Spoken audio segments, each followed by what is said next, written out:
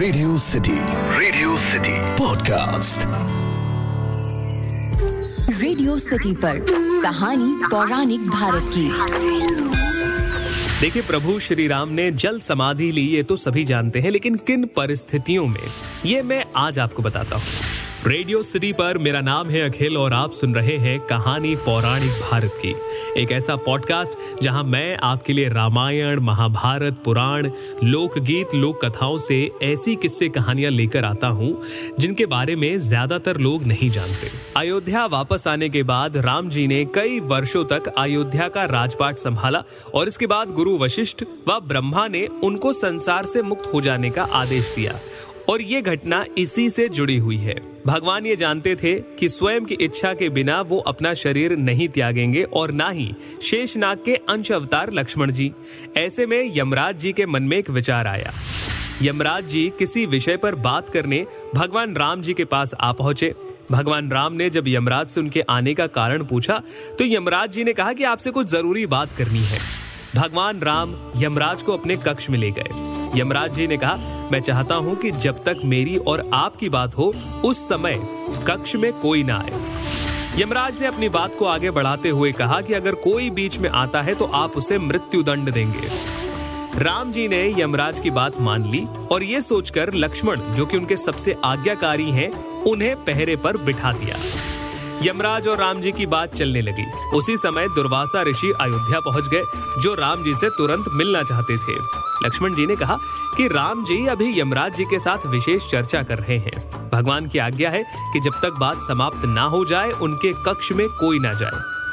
ऋषि दुर्वासा लक्ष्मण जी की बातों से क्रोधित हो गए और कहा कि अभी जाकर राम से कहो कि मैं उनसे मिलना चाहता हूँ, अन्यथा मैं पूरी अयोध्या को नष्ट होने का श्राप दे दूंगा।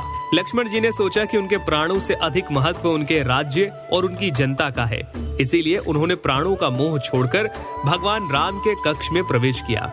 भगवान राम लक्ष्मण को सामने देखकर हैरान और परेशान हो गए। राम जी ने लक्ष्मण से आने का कारण पूछा तो उन्होंने कहा कि ऋषि दुर्वासा आए हैं जो आपसे अभी मिलना चाहते हैं।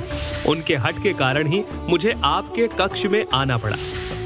राम जी यमराज से अपनी बात पूरी करके ऋषि दुर्वासा से मिलने के लिए पहुंच गए।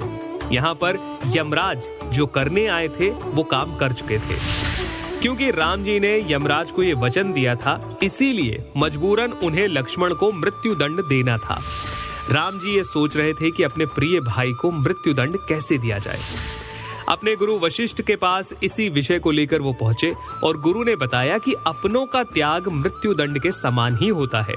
आप लक्ष्मण को अपने से दूर कर दीजिए, ये उनके लिए मृत्यु दंड के बराबर होगा। जब राम जी ने लक्ष्मण को अपने से दूर जाने की बात कही तो लक्ष्मण जी ने कहा कि मैं आपसे दूर जाकर तो मैं यूं ही मर जाऊंगा, इसीलिए उचित होगा कि मैं आपके वचन की लाज रखूं। लक्ष्मण जी भगवान राम को प्रणाम करके राजमहल से चल पड़े और सरयू नदी में जाकर जल समाधि ले ली। इसी तरह राम जी ने भी लीला को पूरा किया और सरयू में जल समाधि ली और अपने वचनों को पूरा किया। और इसीलिए कहते हैं, रघुकुल रीत सदा चली आई, प्राण जाए पर वचन ना जाए। तो ये थी मेरी आज की कहानी, जिसमें मैंने आपको बताया कि किन परिस्थितियों में राम जी ने जल समाधि ली। आपको ये कहानी कैसी लगी मुझे जरूर बताइए। ईमेल लिखिए podcast@myradiocity.com पर, या फिर आप मुझे इंस्टाग्राम पर फॉलो कर सकते हैं। RJ अखिल के नाम से हूं मैं। फिलहाल के लिए इतना ही। सुनते रहिए रेडियो सिटी। रेडियो सिटी पर कहानी पौराणिक भारत की।